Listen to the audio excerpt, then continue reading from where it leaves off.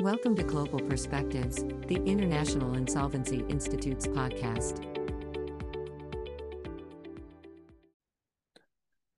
Welcome back to the International Insolvency Institute's Global Perspectives podcast. My name is Adam Crane, and I am chair of the III's Next Gen program and co-chair of the III's Regional Committee for the United States, Canada, and the Caribbean. On today's episode, we are joined by Professor Lynn Taylor, Dr. Elizabeth Stretton, and Dr. Lizelle Jacobs, who will be speaking about recent developments to bankruptcy and restructuring procedures in Australia and New Zealand. This episode will be moderated by Dr. Eugenio Vaccari, who is a senior lecturer with the Royal Holloway, University of London. Welcome back to another podcast organized by the III Next Gen program. My name is Eugenio Vaccari, and I'm a senior lecturer at Royal Holloway, University of London, as well as a member of the III Next Gen Executive Committee.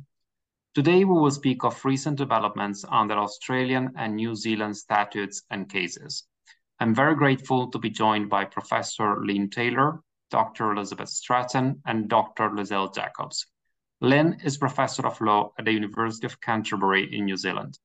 She researches and teaches in the areas of corporate, commercial, and insolvency law, and has published extensively in these areas in New Zealand and overseas. She is the principal author of The Law of Insolvency in New Zealand and the co-editor of Corporate Law in New Zealand. Beth teaches across a variety of corporate subjects at Queensland University of Technology. Beth has a background as a practicing litigator, and she's heavily involved in a series of initiatives and projects within INSO International. Lizelle is Associate Professor in Law at University Technology Sydney. She has advanced knowledge and expertise on several insolvency laws, including South African law, English law, and Australian law.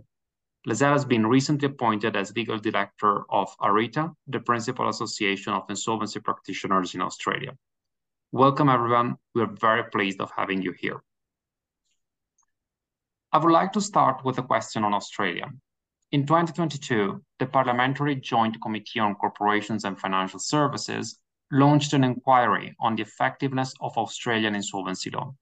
Its report, published in July 2023, concluded that the system is in need for comprehensive reform because the piecemeal changes carried out in the past few years have resulted in a system that is difficult to navigate and operate.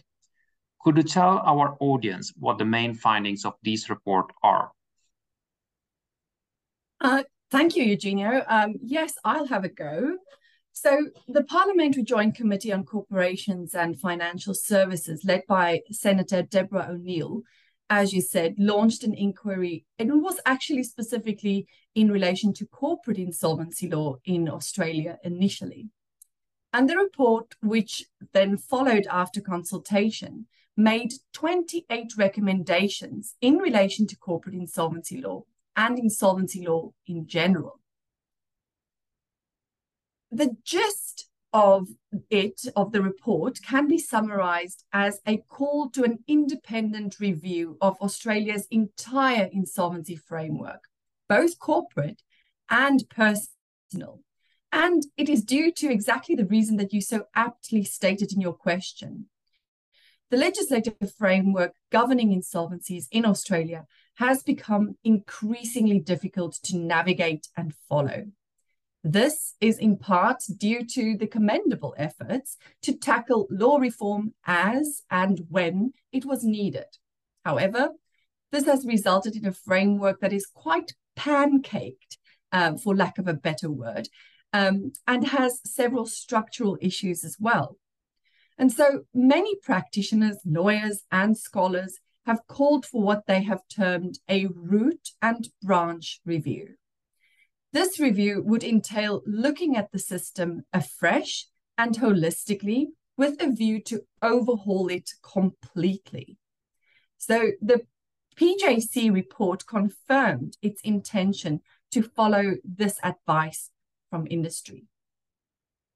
As you noted, Australia's Restructuring, Insolvency and Turnaround Association, ARITA, commented in their submission that Australia's legislative framework has become quite legally complex, with provisions pertaining to insolvency law spread across several pieces of legislation.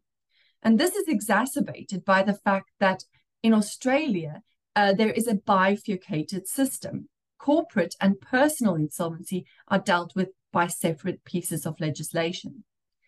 And ARETA submitted that, in their opinion, insolvency laws should be combined in one single piece of legislation, which in my opinion is a sensible suggestion, given that many other jurisdictions around the world also follows this approach. Interestingly, this was also considered by the Harmer Review in 1988 already.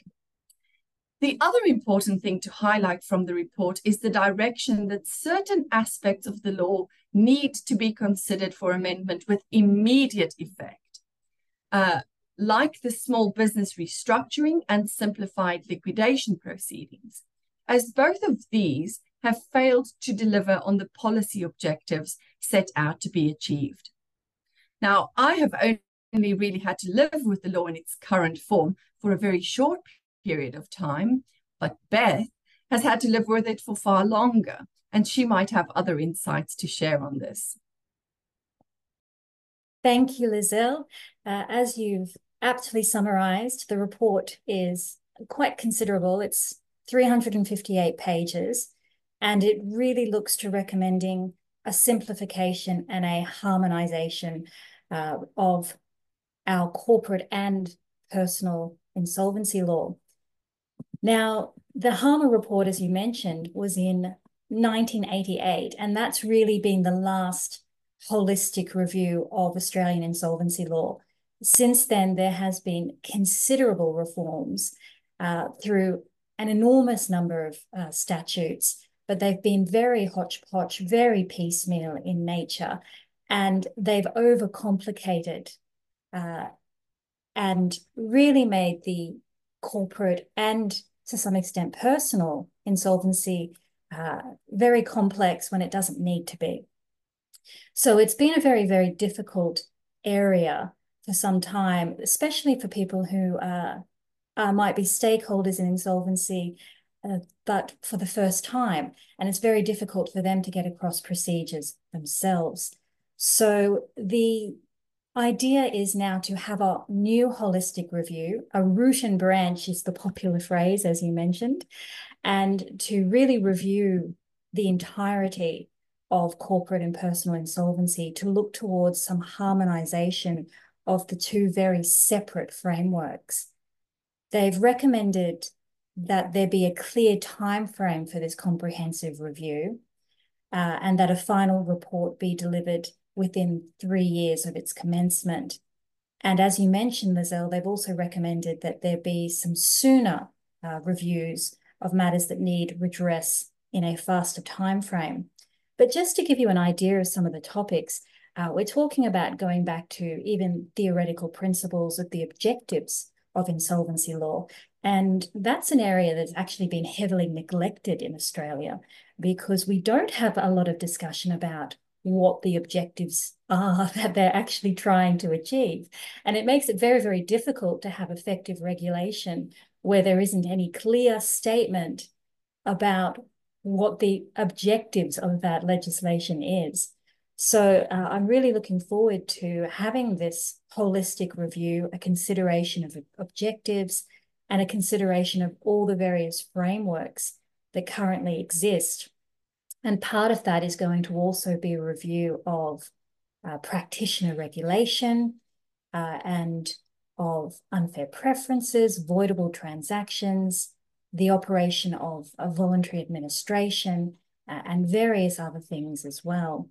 So the 358-page report is a very interesting read.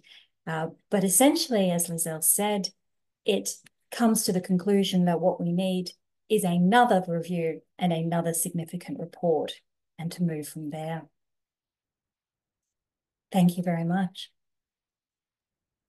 Thanks, Lizelle. Thanks, Beth. Yes, these seem to be very exciting times, at least in Australia. Lynn, you recently published an article on the International Insolvency Review. In that article, you compare the Australian and New Zealand liquidation schemes with the purpose of determining what, if anything, the New Zealand scheme might contribute to the reform of Australian corporate insolvency law. Could you summarize the main findings of your paper for our audience? I'm particularly interested in your views on small business insolvency and restructuring, as this is a hot topic in several jurisdictions across the world at the moment. Thank you, Eugenio, and thank you for the invitation to participate today. In answer to your question as to what the New Zealand insolvency scheme might contribute to the reform of Australian corporate insolvency law, I think the answer to that question is quite a bit, particularly in respect of the New Zealand's liquidation scheme, because there are more differences than you might anticipate in the detail of the Australian and New Zealand schemes, given the similarities between the two countries. They have quite close cultural ties, they have a shared English legal heritage, and they both have very high company per capita rates. There's one company for every 7 New Zealanders and one for every 8 Australians. And most of those companies, like the world over, are small enterprises. Now, New Zealand has yet to introduce insolvency procedures that are targeted at small business insolvencies and restructuring, and there are none on the horizon.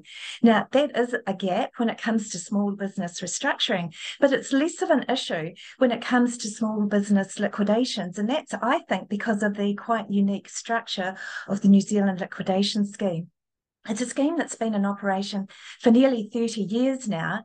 And of course, in New Zealand and Australia, liquidations are where it's at. They're the most frequently occurring insolvency procedure by quite a large margin. But what really differentiates the New Zealand liquidation scheme from that of Australia and also of the UK is that it prescribes a single process that's applicable to all liquidations, no matter how they start. And it further streamlines that process by removing most requirements for liquidators to go to the court or to creditors for consent to do certain actions. So I'll just speak a little bit about both of those differences, starting with the single liquidation process.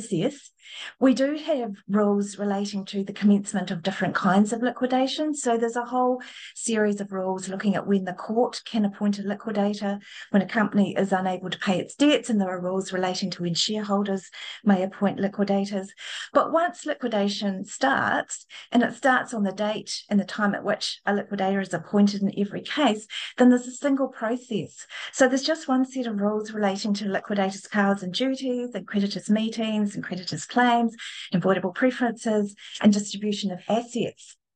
And there are also, in some cases, provisions built in to assist liquidators who are administering low value or even no value liquidations. And that's frequently the case in when there are small business liquidations.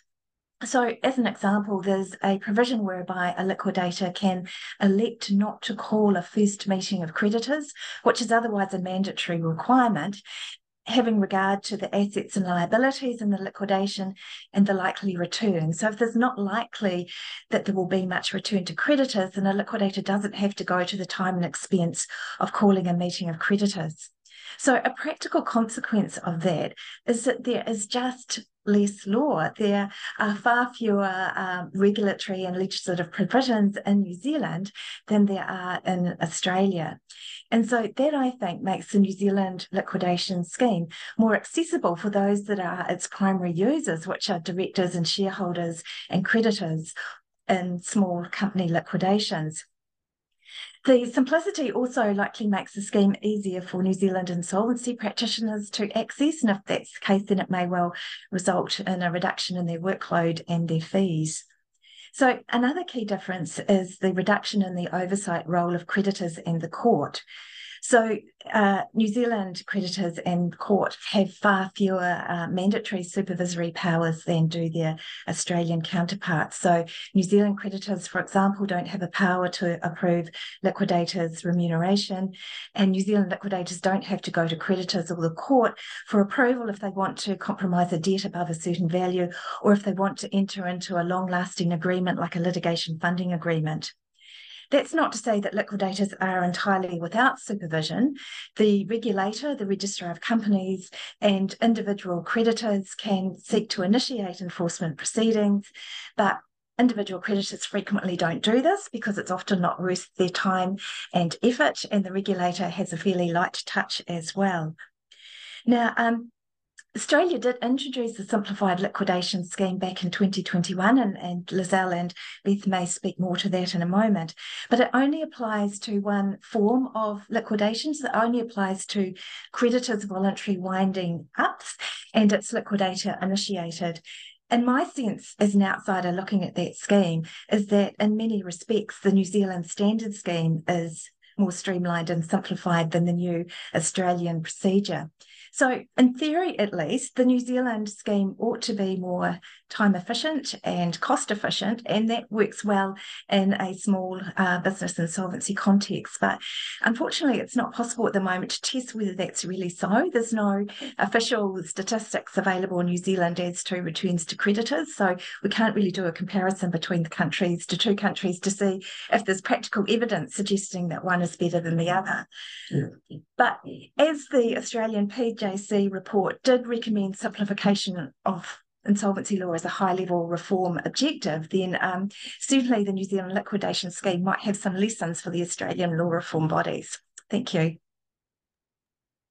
Thanks, Lina. And I would like to continue on this topic because the adoption of bespoke restructuring and liquidation frameworks for small businesses is recommended by international bodies such as UNCITRAL, the World Bank, and Insolvency International. Australia, as Lynn mentioned, but as you also, Beth and Lizelle mentioned, introduced such law in 2021. Has it worked as expected, or should the Australian system borrow some of the key features that Lynn just discussed about the New Zealand framework? Thank you, Eugenio. I'll start first, and then perhaps Lizelle can make some comments. As you mentioned, it is an area that's been introduced to Australia. However, it is subject to suggested reform. And the PJC recent report actually makes a recommendation that we consider reforms to further simplify and improve that simplified restructuring and simplified liquidation. There's been a number of issues with it, and it's been suggested that it has quite limited use today. Of course, like New Zealand, we lack a lot of statistics to really assist us, but it certainly indicates that there's been limited use. A number of the issues could relate to the eligibility requirements, which really limit the number of SMEs that are able to make use of the pathways. There has been suggested that perhaps we need to loosen those with respect to the need for employee entitlements to be up to date, taxation filings to be up to date, and there's even been a suggestion that the debt cap needs to be adjusted in some respects. But that is a matter of debate, with others suggesting that it's only meant to be available to a limited number of SMEs. So this is certainly an area for consideration in the upcoming review. And it has been suggested that perhaps the negative professional sentiment towards the pathways has delayed some investment in systems and processes which have impacted upon its initial low uptake. There's an existing recommendation for a comprehensive review of the requirements and for the requirements of registration for small business restructuring practitioners. Certainly, I believe some of the existing statistics suggest that 13 out of 14 companies simply pull down the shutters, in the language used, and go into deregistration. I think that you're right that we need to look to alternative examples overseas. We should have a look perhaps at New Zealand. And I know that the suggestion has been made, including from the Australian Small Business and Family Enterprise Ombudsman, that we might wish to look to perhaps to systems in Canada, possibly the United Kingdom and Singapore, to really delve into how we could perhaps improve these new frameworks for simplified processes for small businesses. Lizelle might perhaps like to comment further But I know that the overall parliamentary position has been that Australia's insolvency system is overly complex, it's difficult to access, there's unnecessary costs, there's confusion for debtors and creditors, and there's definitely room for improvement, including in this area of small business. Thank you, Beth. I think you've just provided the perfect segue to what I wanted to say in relation to the small business restructuring in particular. Apart from the eligibility issues, there is the notion that it is actually highly complex. And in a RETA submission, for example, there was a call to reduce the complexity and the cost to improve the outcomes and the uptake for this really useful tool. So the highly complex nature of this procedure was, in their opinion, due to a lack of adequate consultation with the profession during the drafting stage. And regardless of that, though, thinking about what the consequences of this complex nature of the procedure is, if you think about who we would like to use this type of procedure, we're talking about small businesses and directors who will not even understand the nature of this procedure because they cannot wrap their heads around the legislation. They cannot find the legislation because it's spread across so many different pieces of legislation. So the call, I think, is, as you said, simplify something that is meant to help the smaller businesses to actually use a very useful tool in their toolbox. Thank you, Eugenia. Thanks, Beth, and thanks, Lizelle. Moving to the topic of insolvency practitioners, a new regulatory regime was introduced in 2017 under the Insolvency Law Reform Act to harmonize corporate and personal insolvency systems, reduce regulatory compliance costs, and improve powers of the corporate regulators, the corporate regulator, the Australian Securities and Investment Commission. Some scholars have recently compared the Australian and English systems to discuss if we should borrow the concept of a single regulator. What are your views on the topic? And is the situation in New Zealand significantly different from Australia?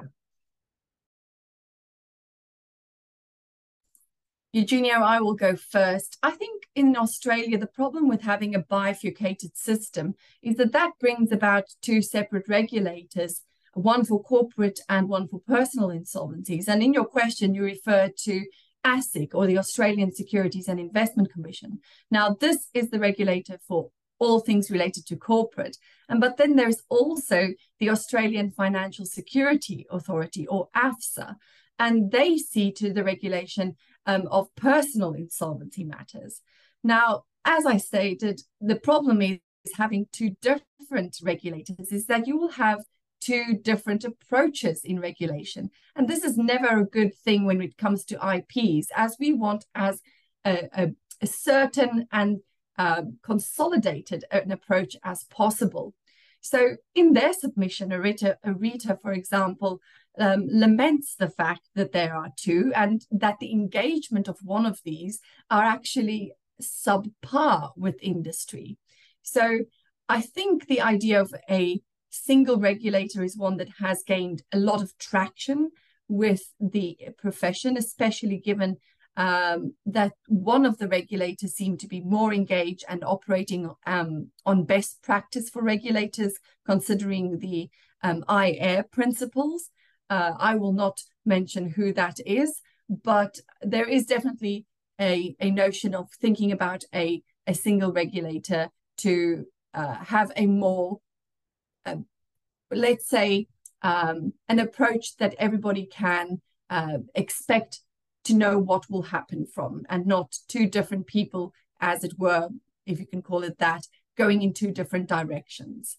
I think it's also interesting to note that, excuse me, I think it's interesting to note that in insolvency, we need to have as certain a position for insolvency practitioners as possible, and then that this is a call coming from the insolvency practitioners themselves to have a single regulator. Thanks, Lizelle. I might follow that discussion. I actually did some empirical research during the time when the 2017 legislation rolled out through interviews with corporate insolvency practitioners in Australia. However, a lot of them had dual tickets and were also appointed as bankruptcy trustees. They had an awful lot to say about their regulators and a number of frustrations that they were feeling, not only with the rollout of the new framework at the time, where there was a lack of guidance and very, very long delays in receiving information and guidance, but they were also very frustrated with the different regulatory approaches of AFSA and ASIC.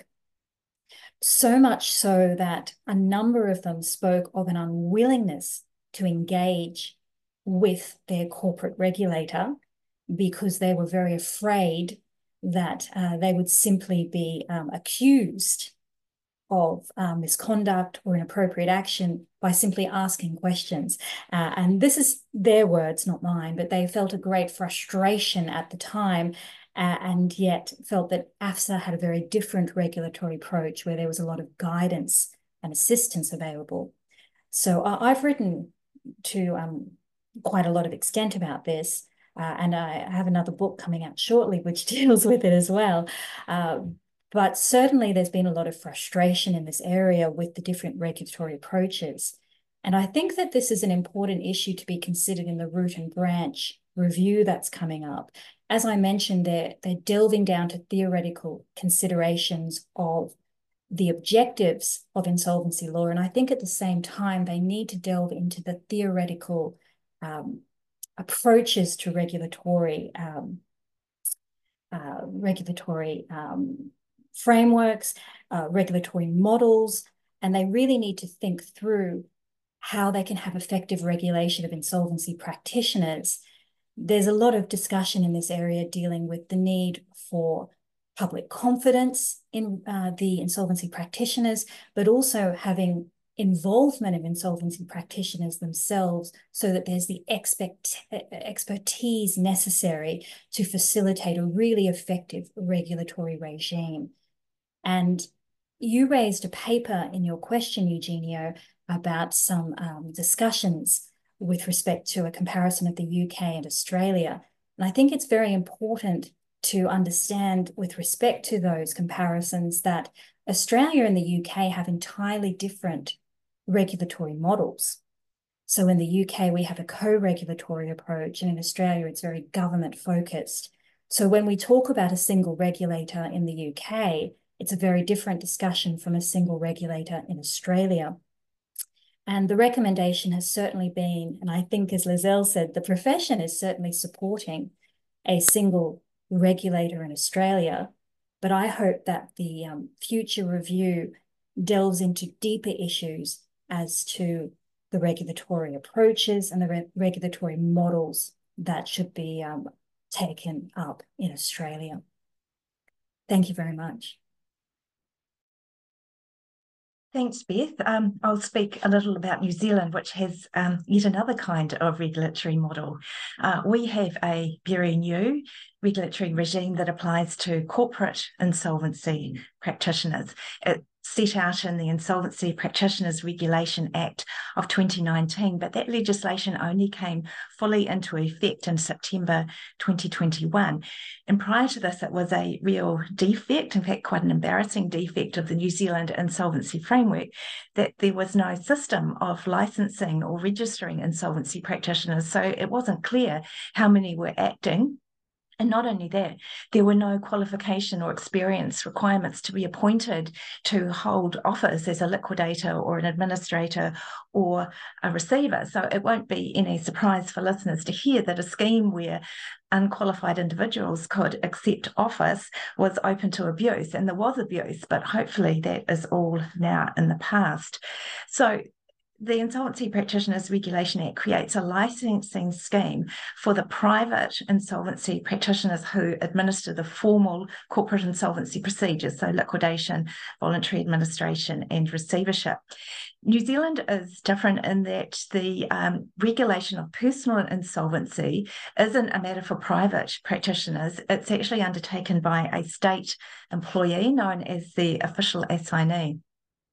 And the official assignee can also act as a liquidator of last resort when the court is appointing a liquidator, if no private liquidator is prepared to act because there's no assets in the liquidation. So overall, the scheme as it relates to corporate insolvency practitioners has quite a lot of similarities with Australia, but also some key differences. So as in Australia, practitioners must hold a licence and they can only undertake appointments within the scope of their licence. But a difference is that it's not the regulator, ASIC, or the equivalent of ASIC, it's not the registrar of companies that issues insolvency practitioner licenses. What the regulator does is accredit bodies, so we've got these accredited bodies that can issue licenses. But at the moment, that requirement doesn't really create any real differences with Australia because there is only one accredited body, and that's the New Zealand Institute of Chartered Accountants.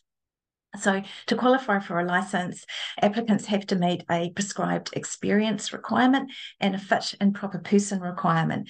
Currently, there's no prescribed qualification requirement to hold a licence in New Zealand, but again, that's a difference that's more apparent than real because applicants have to be a member of the accredited body that's issuing their licence. So they have to be a chartered accountant, although there are some limited exceptions to that requirement. So having a licence isn't carte blanche to accept office.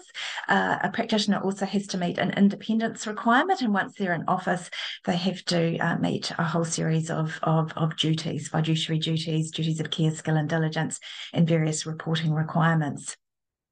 They're also subject to the court's supervisory jurisdiction.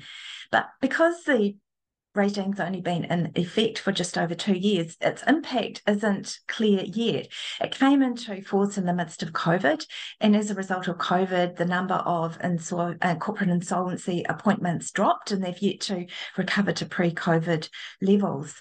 We don't have many licensed insolvency practitioners. There's only around 138.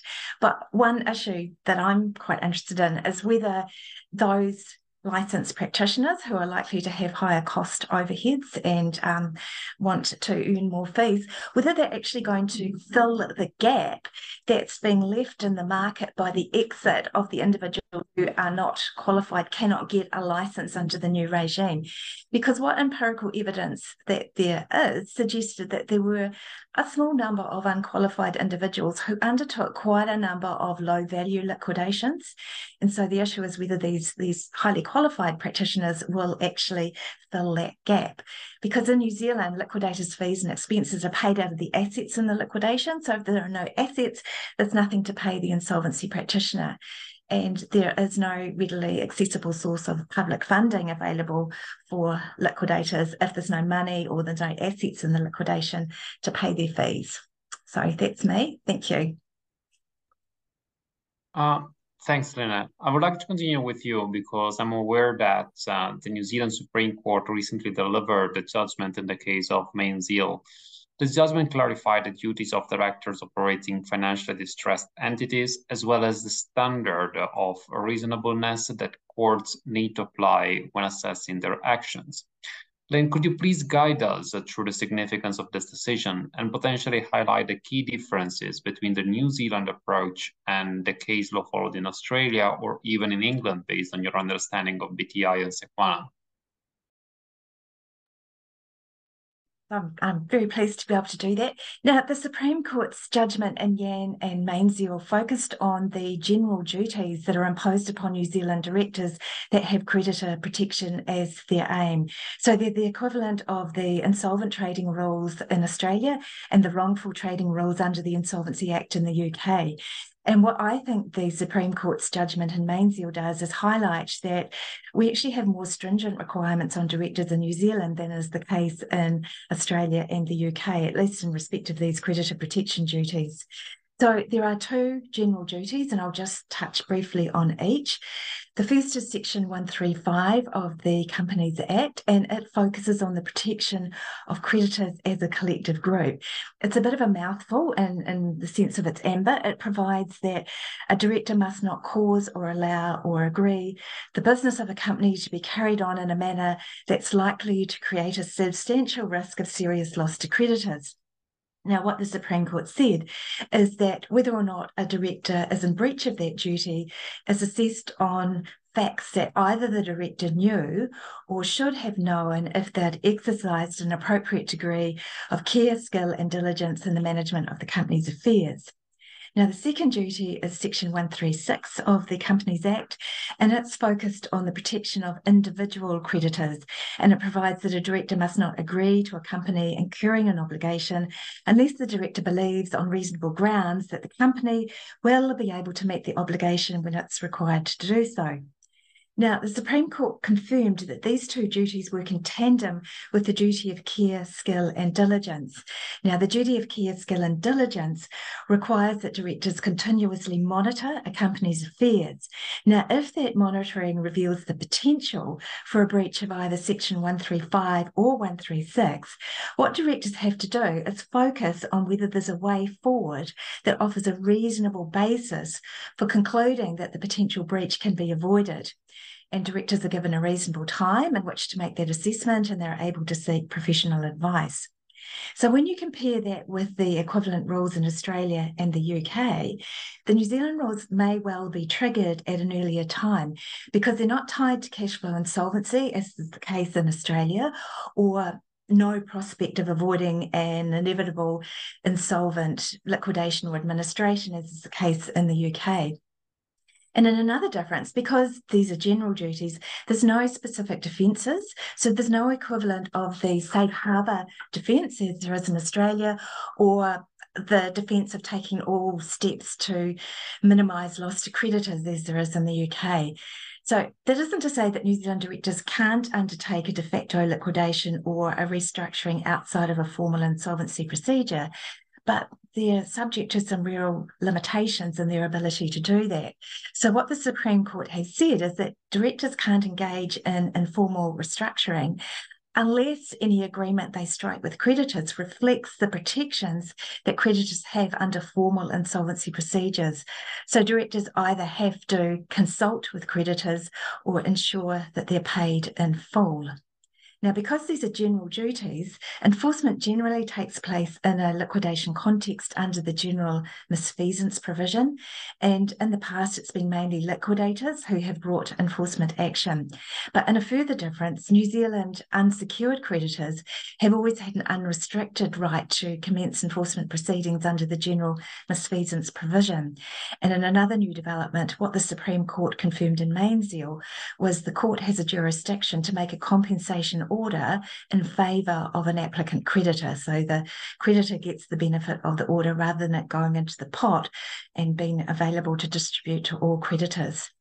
So how does all that intersect with what the UK Supreme Court said in Sequana? Well, the Supreme Court in Mainzeal did touch upon that, and they said that once sections 135 and 136 are triggered, the New Zealand directors are required to have at least a substantial regard to the interests of creditors. But an even more recent decision, it's a decision of our Court of Appeal in Kumar against SmartPay. The Court of Appeal indicated that what the Supreme Court said in Mainzeal doesn't preclude the application of the finding in Sequana that once an insolvent liquidation is practically inevitable, then the interests of creditors become paramount. But of course, that may well occur sometime after the threshold for a trigger of Section 135 has passed. Thank you. Thanks, Lina. Thanks, Beth and Lizelle, for this overview on both the Australian and New Zealand systems. And thanks for being with us today. It has been lovely having this conversation with you. Thank you. Thanks, Eugenia. Thank you for the invitation. Thank you for listening to this episode of Global Perspectives. This podcast has been brought to you by the International Insolvency Institute. Subscribe to our podcast on Spotify, iTunes, or Google Play.